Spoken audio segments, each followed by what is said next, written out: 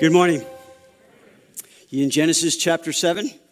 If you are, that's good, but we're going to go back a little bit into chapter 6. But I wanted to also mention that last week I had a bunch of these cards on the genealogy that you find in Genesis, and they went quick. So I've made a bunch more, and they're at the connection desk. It basically gives you the overlapping of the lives in Genesis there on those genealogies, and it's fascinating, actually, to look at who is living with who, when who. So that's not Dr. Seuss. That's just who here, okay? All right. So Genesis chapter 6. If you would stand with your Bibles, I'm going to read some of chapter 6 to kind of get a running start into chapter 7. We're going to do chapters 7 and 8 this morning, but I'm not going to be reading all of them. It's a lot there, and I'll skim some. But for the most part, we want to look this morning at, in the flood, we're going to wait with God. And so Genesis chapter 6, verse 17, God speaking to Noah. Behold, I myself am bringing floodwaters on the earth to destroy from under heaven all flesh in which is the breath of life. Everything that is on the earth shall die. But I will establish my covenant with you, and you shall go into the ark, you, your sons, your wife, and your sons' wives with you.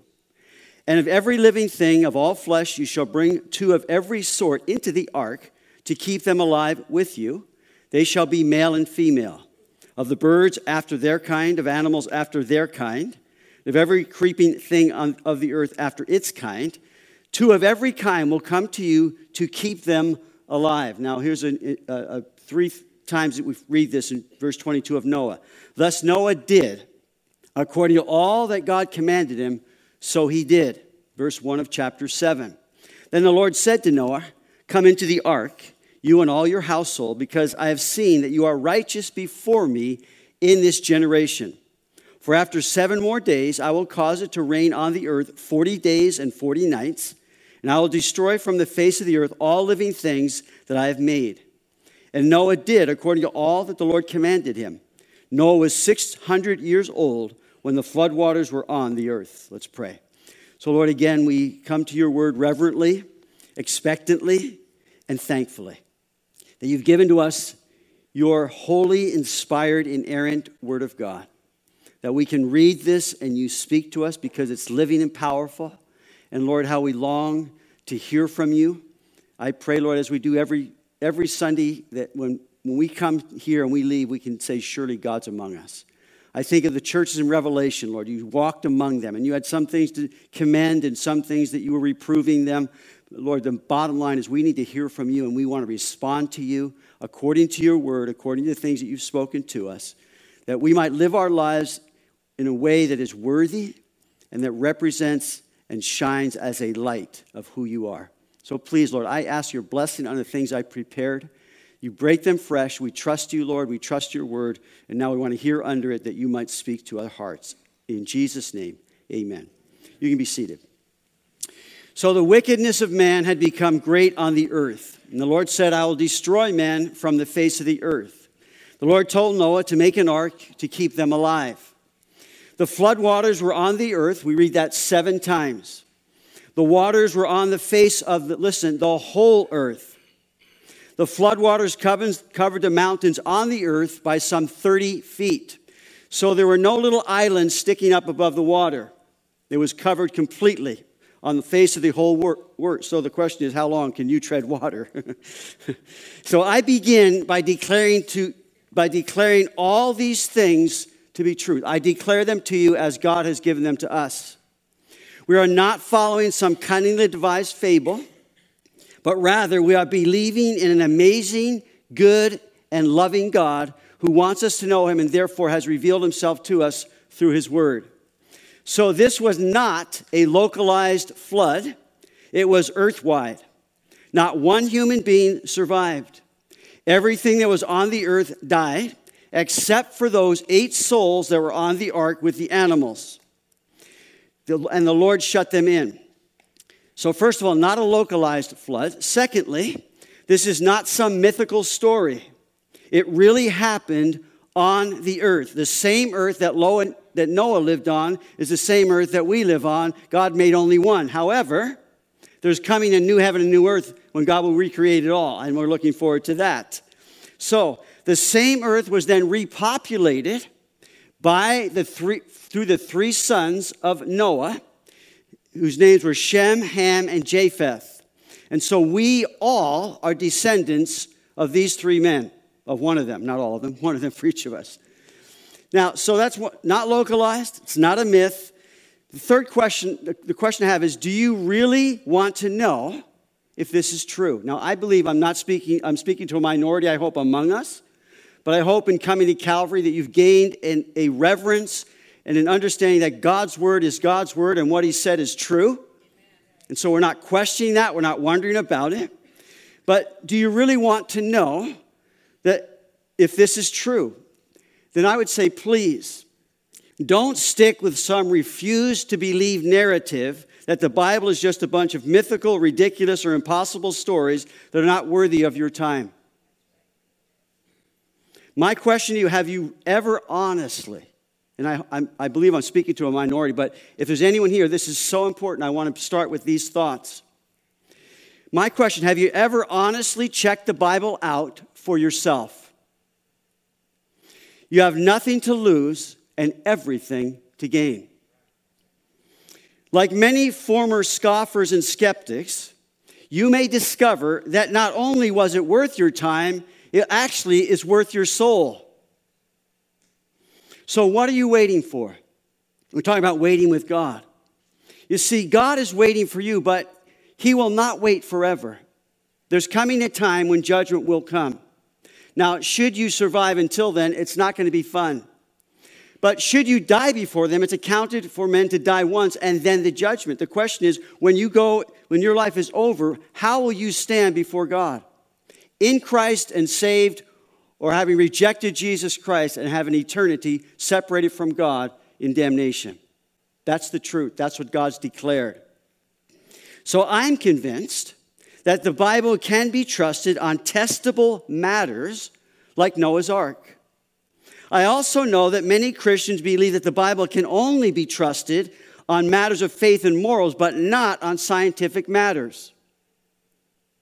But Jesus told Nicodemus, if I have told you earthly things and you do not believe, how can you believe if I tell you heavenly things?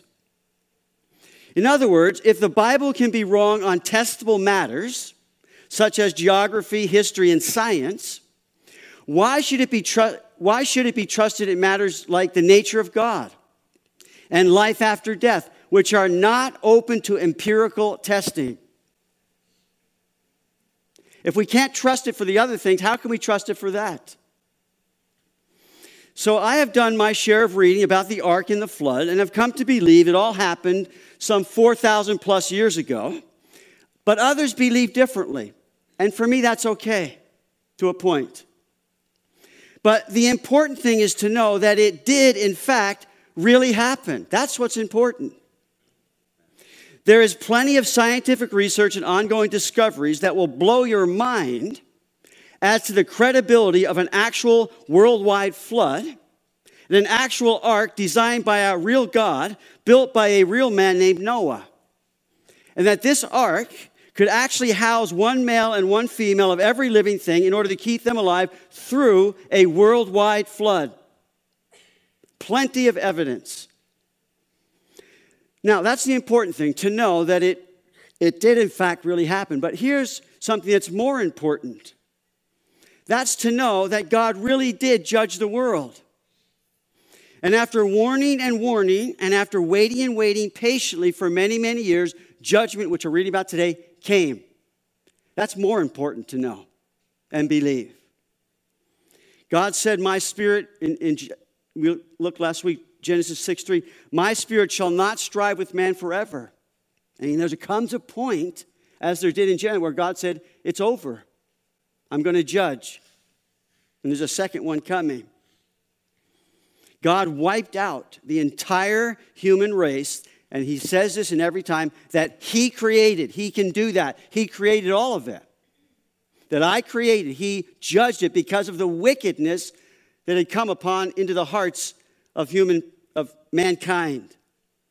So God is going to judge again. And that's more important to know, that God will judge. But here's the most important thing to know. The day of the Lord is coming. And God will judge the world again, this time not by water, we'll look at that next week, but by fire.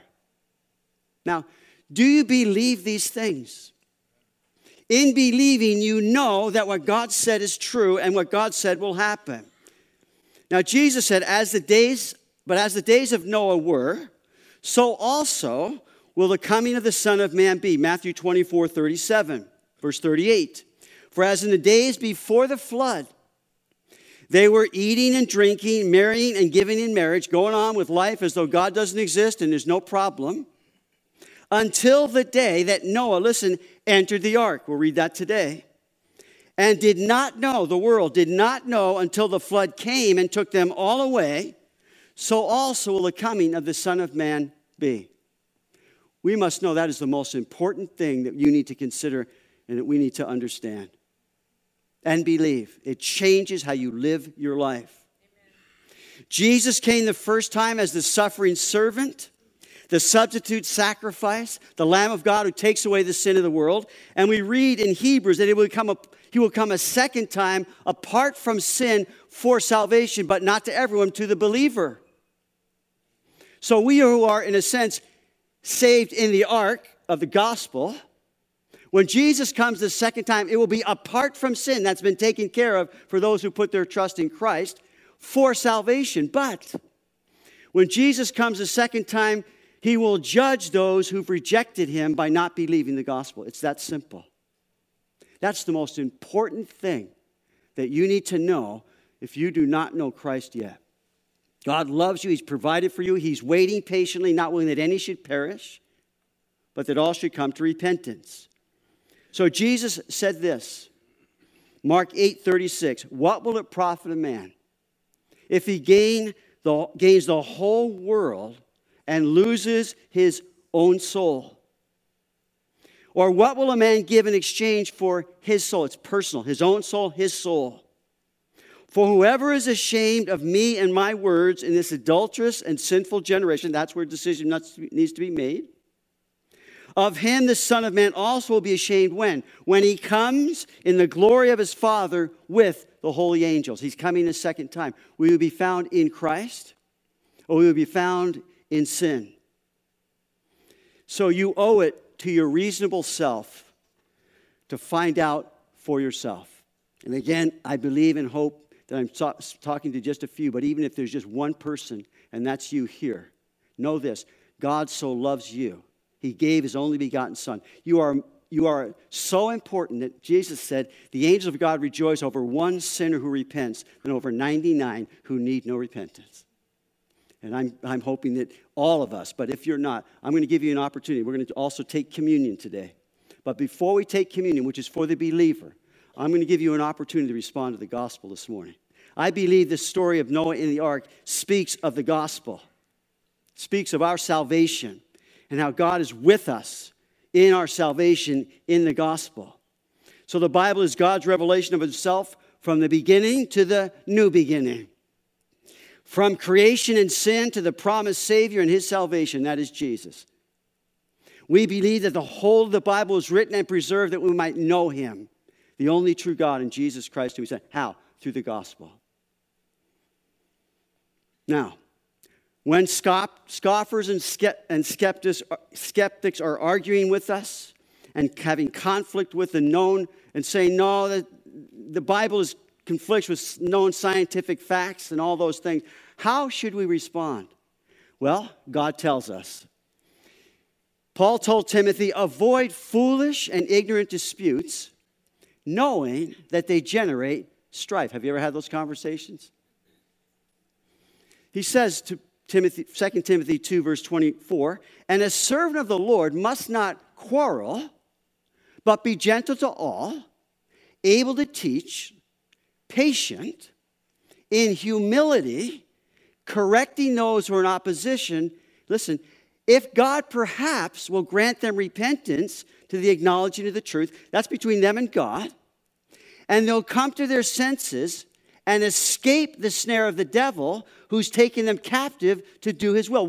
How to respond? Gentleness, humility, Not arguing, not getting all this confidence, just saying, hey, here, have you considered this? Have you done that? I heard a great thing when I was at a conference in Florida last week.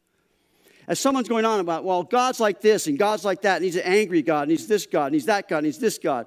And someone said, the way they respond to this, well, I don't believe in that God either. Let me tell you about the God I believe in. Like Paul told, the unknown God, I want to talk to you about him. And we just need to understand, hey, God's not calling us to argue them into the kingdom. No one's ever been argued into the kingdom, except when they're arguing with the Holy Spirit and checking it out for real. The Holy Spirit's a good convincer, wouldn't you say? He's convinced all of us. So then Paul said this, the next chapter. But know this, after saying don't quarrel, but know this, that in the last days, perilous times will come. We live in perilous times. Men will be lovers of themselves, lovers of money, boasters, proud, blasphemers, disobedient to parents, unthankful, unholy, and on goes the list. That's the world we live in. But Paul's saying before that, don't be quarrel, be gentle, be humble, seek to win them to the gospel. Peter said it this way. Peter has a lot to say about Jesus coming. Peter said this, 1 Peter 3:15, but sanctify the Lord God in your hearts. Just say, God, you are the treasure of my heart. I'm set aside for you. Sanctify the Lord God in your hearts. And always be ready to give a defense to everyone who asks you a reason for the hope that's in you. I look at that. Keep God in focus all the time.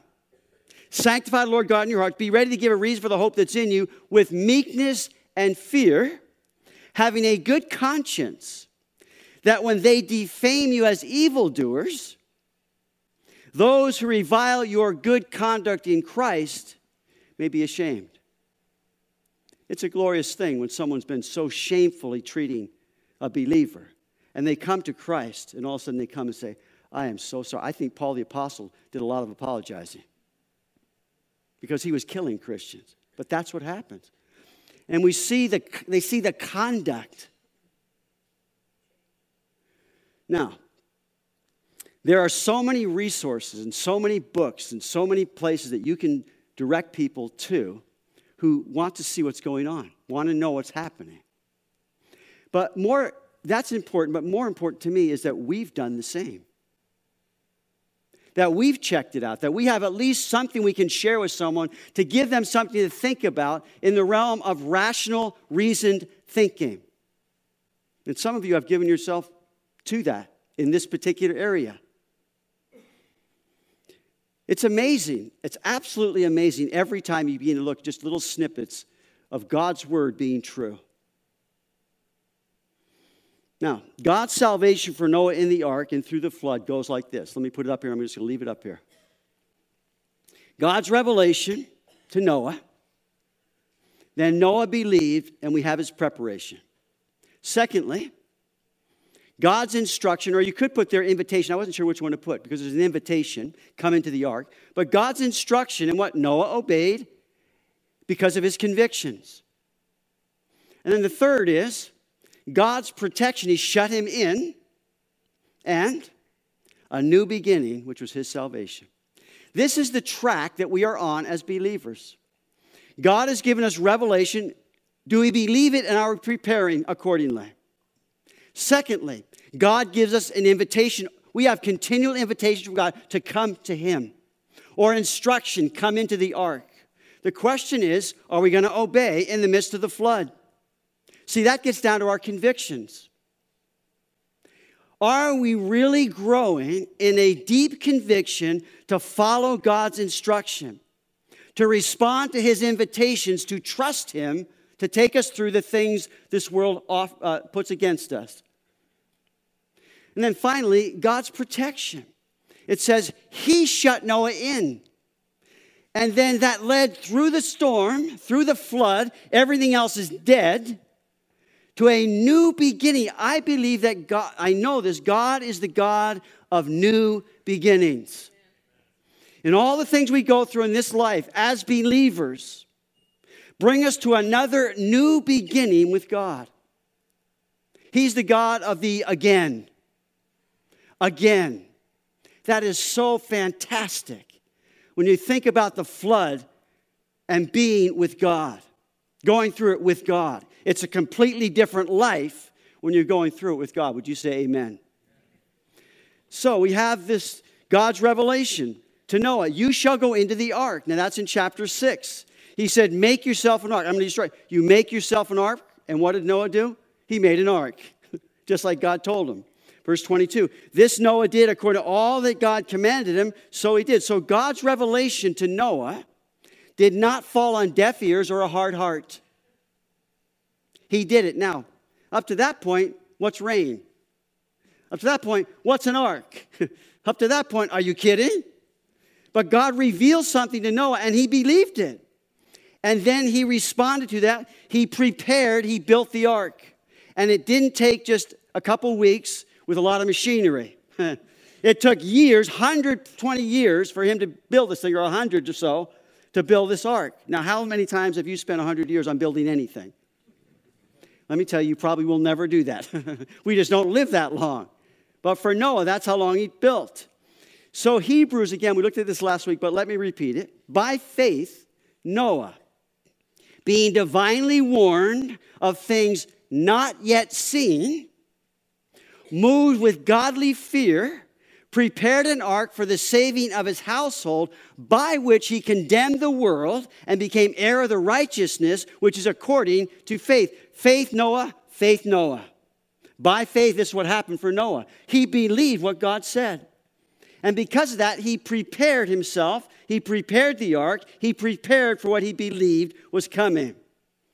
So Noah wasted no energy wondering and questioning God. I've spent a lot of energy doing just that. Because Noah believed God for what he now knew was coming, because he believed God. He focused all his energies to immediately prepare according to what God had commanded him, so he did. My brothers and sisters, may the Lord help us in believing to respond immediately. We had a parenting class one time. It says anything less than first-time obedience is disobedience. May God help us by his Spirit. Now, what I'm not saying is to be busy. Busyness may well be the enemy of preparing for Jesus' return. We must be about doing business with God in our hearts and about our hearts. That's what I'm talking about. That what's taking place between me and God is becoming more and more the real deal. What Noah teaches us is that God's warnings, when really taken to heart, will shape a faith of godly fear clearly evidenced in righteous and holy living. That's what happens. So God's revelation, Noah believed his preparation. That's what happens. 1 Peter, again, Peter has a lot to say. Would you turn to 1 Peter chapter 1 for a moment? Interesting, when we were praying this morning in our little prayer room for the service, Jeff read this passage. I said, I think that's in my notes this morning. 1 Peter chapter 1, verse 13. Therefore, gird up the loins of your mind, be sober, and rest your hope fully upon the grace. Remember, Noah found grace in the eyes of the Lord. Upon the grace that is to be brought to you at the revelation of Jesus Christ as obedient children. Obedience is so critical. We're not working for salvation, but we are working from salvation. It should change our lives, and when we believe what God has revealed to us, it changes the whole way we live in preparing for what we know God has said is coming. As obedient, not conforming yourselves to the former lusts, as in your ignorance, no longer ignorant, but as he who called you is holy, you also be holy in all your conduct, means set apart. As is written, be holy, for I am holy. Listen, because God has revealed himself to us, and we take that to heart, we believe it, it changes our very inner character. Amen. We become more and more like Christ. How? Through obedience. Doing what God has called us to in preparation for what God will come when he calls us home. Since you have purified, verse 22, your souls in obeying the truth. How? Through the Spirit. We need the Holy Spirit of God. We need the power of the Holy Spirit to change us and transform us. And he does that and will do that, but it's in response because we're partnering with God. Work out your own salvation with fear and trembling because it's God who works in you. God's come into our lives, and together he's wanting to walk us down that path of righteousness for his name's sake. But we have to be a willing participant through obedience to live holy lives. Turn to 2 Peter chapter 3. 2 Peter 3. Again, Peter has a lot to say about this Jesus' second coming. 2 Peter 3 and verse 3. Knowing this first, that scoffers will come in the last days, walking according to their own lusts, and saying, where is the promise of his coming?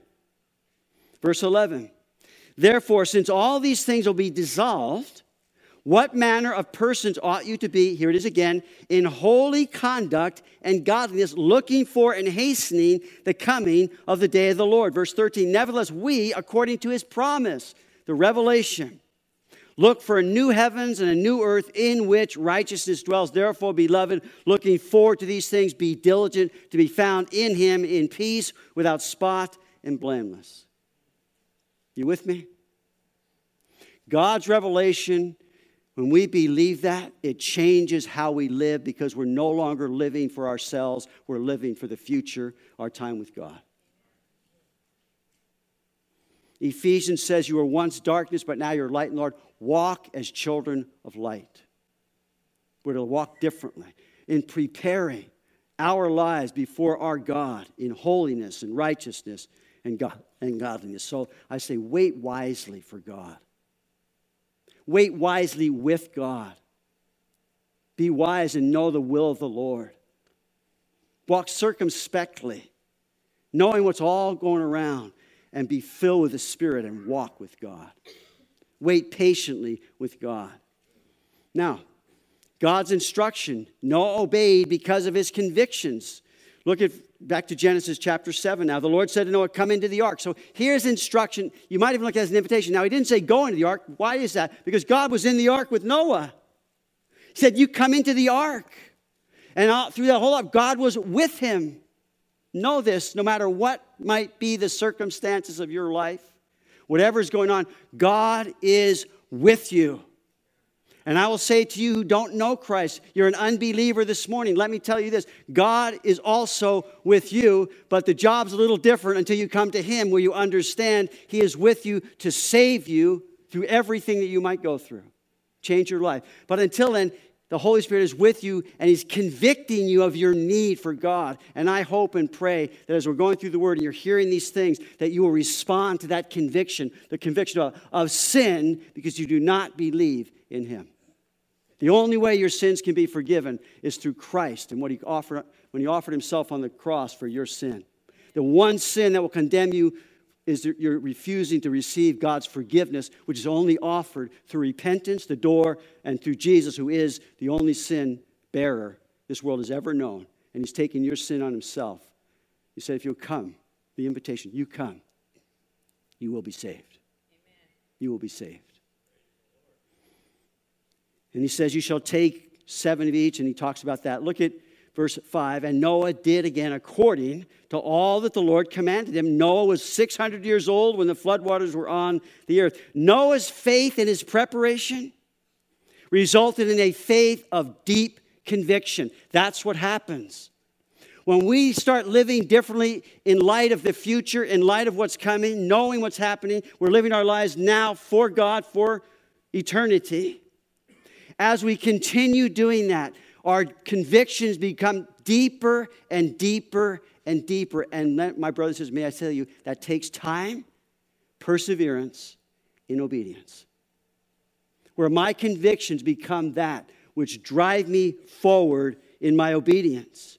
So Noah's faith in his preparation resulted in a faith of deep conviction. So Noah, verse 7, with his sons, his wife, his sons, went into the ark because of the waters of the flood. Now, they hadn't seen them yet, but they're going in because they were convinced. And here's Noah building the ark for 100-something years. And you better believe as he's building that, he's saying, God, if this doesn't happen, I'm going to be pretty mad.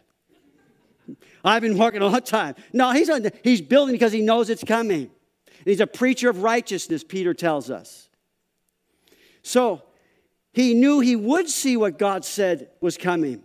So verse 10, and it came to pass after 7 days that the waters of the flood were on the earth.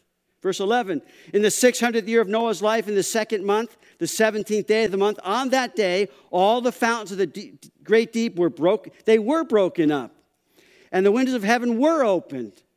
Verse 12, the rain was on the earth 40 days and 40 nights. He said, we're in there, it's coming, and they saw it happen. They saw it happen. Now, it's cataclysmic, all these things that happen.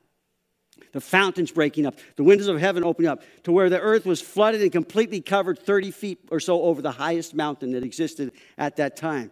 And I would say, just wait expectantly. God is with you. Now, verse 13. On the very same day, Noah and Noah's sons, Shem, Ham, and Japheth, and Noah's wife, and the 3 wives of his sons with them, entered the ark. The invitation, they entered.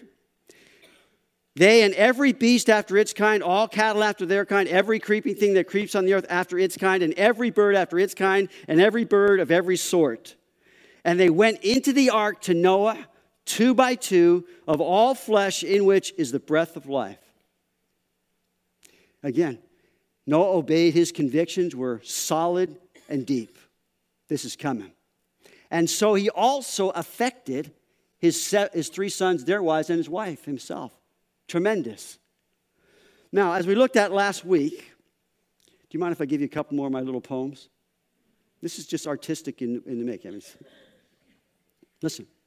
All those years of preparing the ark were never for Noah a walk in the park. I thought it was pretty good.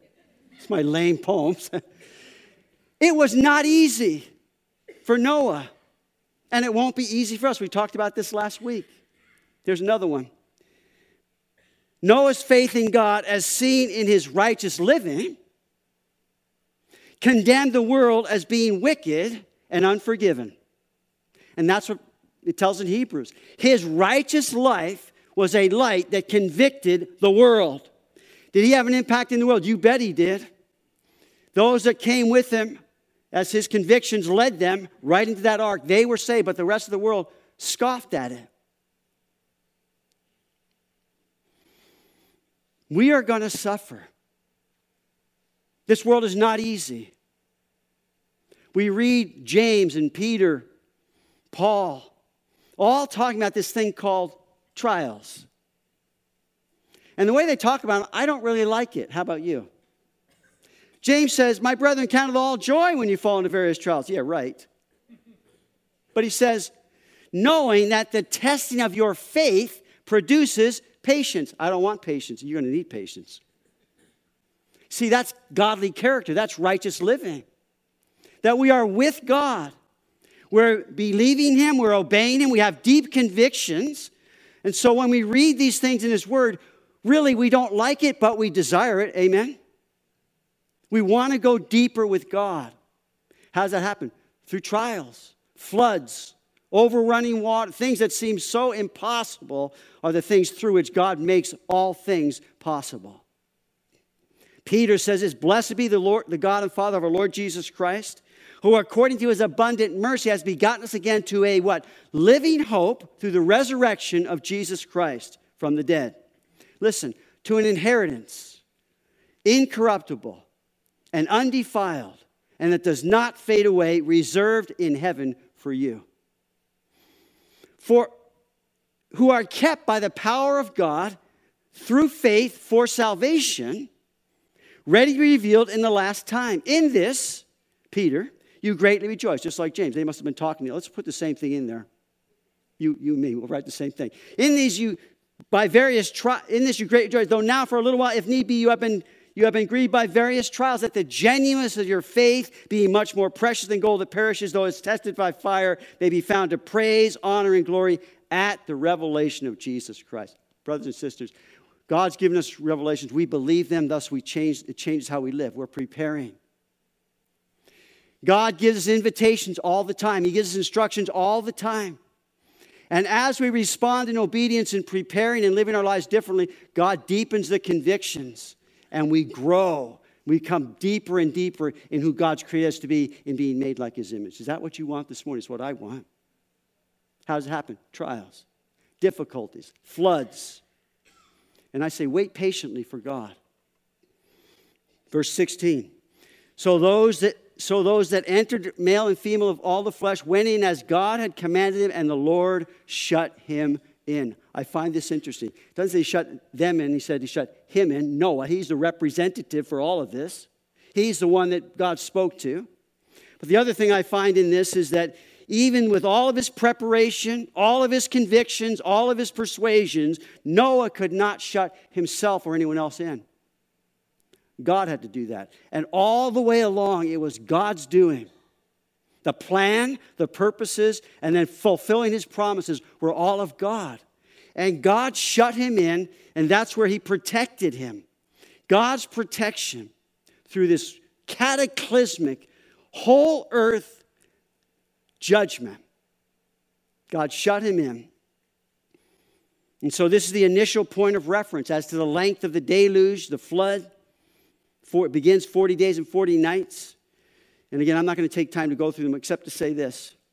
The flood on the earth is contrasted with those safe with God in the ark. It's a beautiful picture. As you read, beginning in Genesis chapter 7, as we begin to get the 7 days and then 40 days, and then we begin adding the days, winding up to be 370 days on a 30-day calendar, more than a year, this whole thing was happening. God was with Noah, his wife, their sons, all those animals, with them in the ark. And the contrast is, here's what's going on earth, and here's what's happening with those in the ark. It's beautiful. When judgment was on the earth, salvation was in the ark. When drowning on the earth, rising above the waves in the ark. When destroyed on the earth, they are destined to be delivered in the ark. When helpless on the earth, there's hope in the ark. When death is the end on the earth, a new beginning is what happened when they came out of the ark. And that's the story, that's the gospel for us. That in the ark of God's salvation, which is the gospel, Jesus Christ is our living hope. Jesus Christ is our eternal destiny. Jesus Christ gives us a whole new beginning. Now, when Noah and those came out of that ark to a whole new beginning, we are reminded again that it's not just through this life that God is with us, but he's going to be with us into the life to come, where God promises also he's going to make all things new. That's the story of the ark. That we, through this life, but not only this life, into eternal life, where God is going to make all things new. Revelation chapter 22. I saw a new heaven and a new earth. For the first heaven and the first earth had passed away, and there was no more sea. Then I, John, saw the holy city, New Jerusalem, coming down out of the heavens from God, prepared as a bride adorned for her husband. This glorious anticipation and beauty when it begins to happen. And I heard a loud voice from heaven saying, behold, the tabernacle of God is with men. And he will dwell with them, and they shall be his people. God himself will be with them and be their God. And God will wipe away every tear from their eyes. There shall be no more death, nor sorrow, nor crying. There shall be no more pain, for the former things have passed away. Then he who sat on the throne said, this is God. Behold, I make all things new. And he said to me, write, for these words are true and faithful. That's the gospel. We're on a good ride, would you say? God takes us through everything. The waters may increase on the earth, but we're going to rise above them. The waters may prevail exceeding and even cover, but God himself will keep us about the waters. Flesh may die and move on the earth, but God himself will be with us, and we will not die, but live forever. And God will at one point then remember. It's interesting. God remembered Noah in chapter 8, verse 1. And when God remembers, it's for two things that the Bible points to. Number one, he's about to deliver them. And secondly, he's about to grant an answer to their petitions. You have both operating. When God is remembering, as we're reading the Bible on several occasions, he remembered Noah, remembered Abraham. It's for these two things, to deliver and to answer their petitions. And I love, Jesus said, Revelation says, that all the prayers of the saints are being gathered together in these golden bowls, and they're going to be poured out. And as we're praying, thy kingdom come, thy will be done, there's another one in the golden bowls. And God's going to pour them out and say, I've done it. I've done it. It is finished. It's all over. And so this whole 370-day ride with God with them in the ark.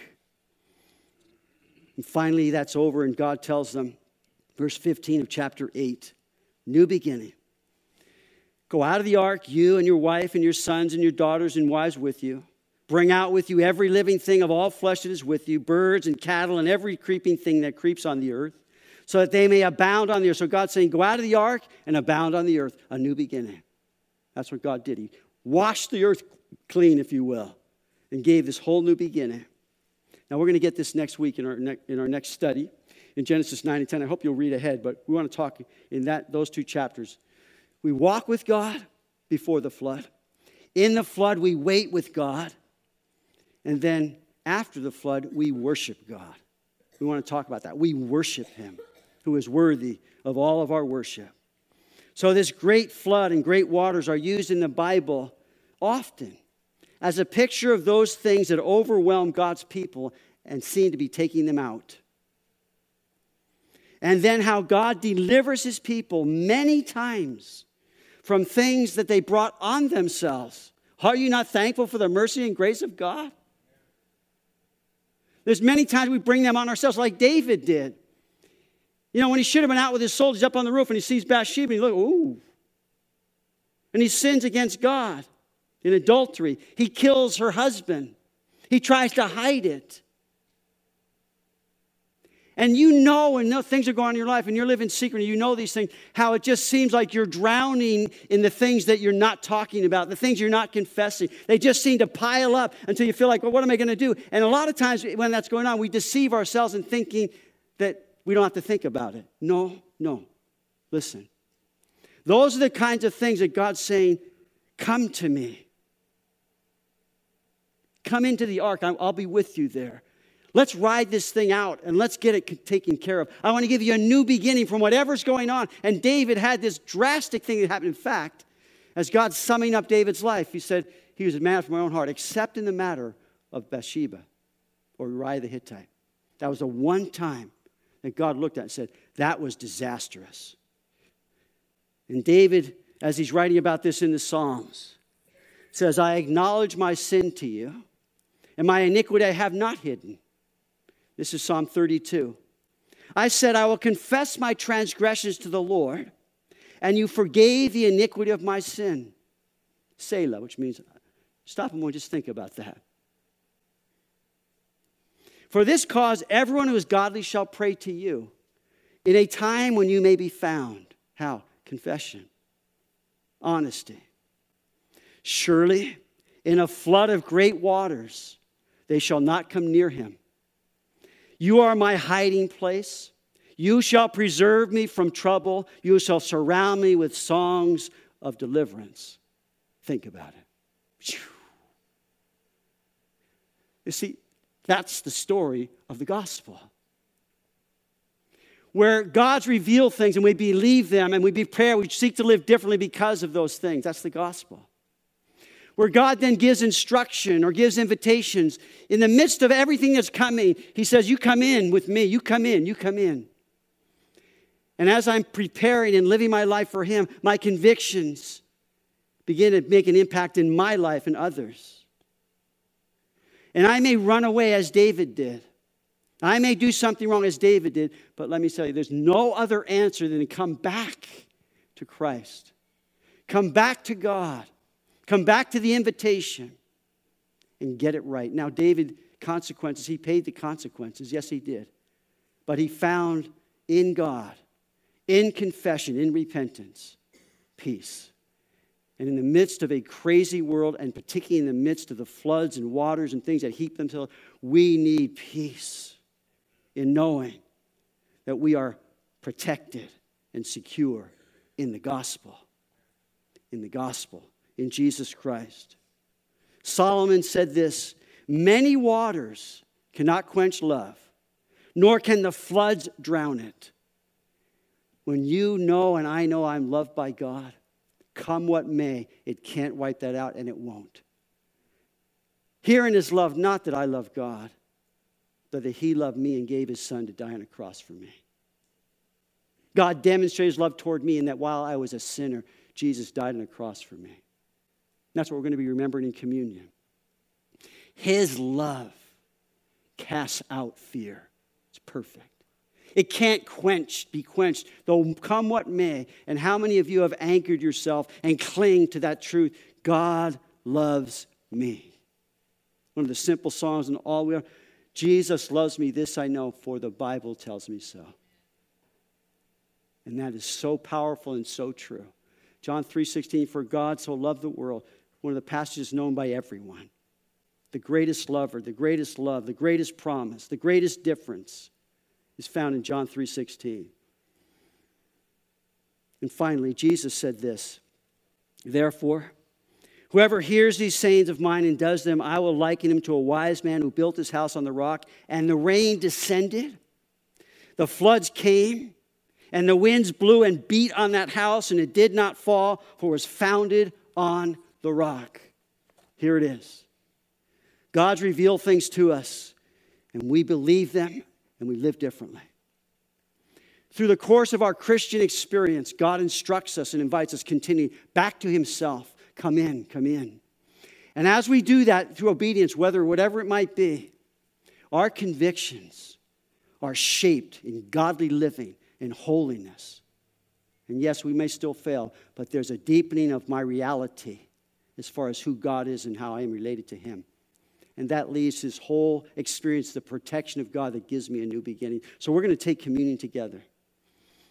This is for the believer, as I said in the beginning. We're remembering Jesus' death until he comes. The reason it's for the believer is because we're confessing, we're actually declaring that Jesus' death on the cross is the only way that our sins can be forgiven. So if you're here and you don't know Christ yet, what the Bible says is to take it is to actually be drinking and eating judgment to yourself. Because what we're declaring is there's only one way to be saved and forgiven. And so it's not this thing where God's saying, no, you're not good enough. No, he's saying, no, you haven't come to me yet. You haven't come to me yet. So my brothers and sisters in the room, would you just bow your heads in prayer right now? Before we take communion, if you're here and you don't know the Lord Jesus yet, you haven't said yes to Jesus, you're not sure about your eternal destiny, you have no really understanding of hope after the grave, there are three things I'm going to ask you to do in responding to the gospel. Number one, I'm going to ask you to raise up your hand and say, I want to say yes to Jesus today. And that's simply so that I can see your hand and recognize that. Secondly, I'm going to ask you to stand up, because as you confess Jesus and you stand before people, it's not to embarrass you or like God, you prove anything. What it's saying is, what you're saying to God is between you and God. You're standing up and saying, I know that this is what I need. I know this is what you've provided. I know it's the only way, and I'm going to stand up because I need you, Jesus. And when you do that, I will confess to you, as many in this room will also, all the excuses, all of your fears, all the reasons you haven't done this yet are going to be washed away, because now you're being obedient to the gospel. And when you are, you will experience God for yourself for the first time in a very real way. So I'm going to ask you to raise up your hand, stand up, and then walk up to one of the tables on either side of the room. And that's where people will pray for you. So as we're just praying before we take communion, before we hand out the emblems, if that's you this morning, this is the most important thing we can ever do in any service, is give an opportunity for you, if that's you, to come to Jesus Christ, have your sins forgiven, and know that when you die, you will live forever. So we're praying. If that's you, just slip up your hand and keep that up so that I can see that. I don't want to miss one. God will not miss. I don't want to miss even one soul this morning saying, I need to say yes to Jesus today. I need my sins forgiven. I need my conscience cleansed. And I need my future solidified. I'm going to know. If that's you. Just raise up your hand. Keep that up. And we're praying. And Lord, we are thankful for the gospel. That we sit in this room not as ones who've one-upped anyone, but we've come and bowed down before you on the cross. And Lord, as we take communion together, we receive the bread and we receive the cup. On the night you were betrayed, you said, this is my body and this is my blood. And so, Lord, we hold these things reverently. We know that this is a moment right now that you've given to your church to remember your death until you come, to give us an understanding in our hearts and a deeper conviction of just how much you love us, demonstrated when you died on the cross for my sin. So the emblems are going to be passed out. If you just hold them as we worship, once we receive them, I'll come up and we'll take them together as the body of Christ. Hi, I'm Kevin Day, Senior Pastor of Calvary Chapel South. I really hope you enjoyed the message and that God spoke to your heart through it. If you'd like to know more about our church and find other messages to watch, head over to ccskent.org. And I would love to meet you at one of our Sunday services. God bless you.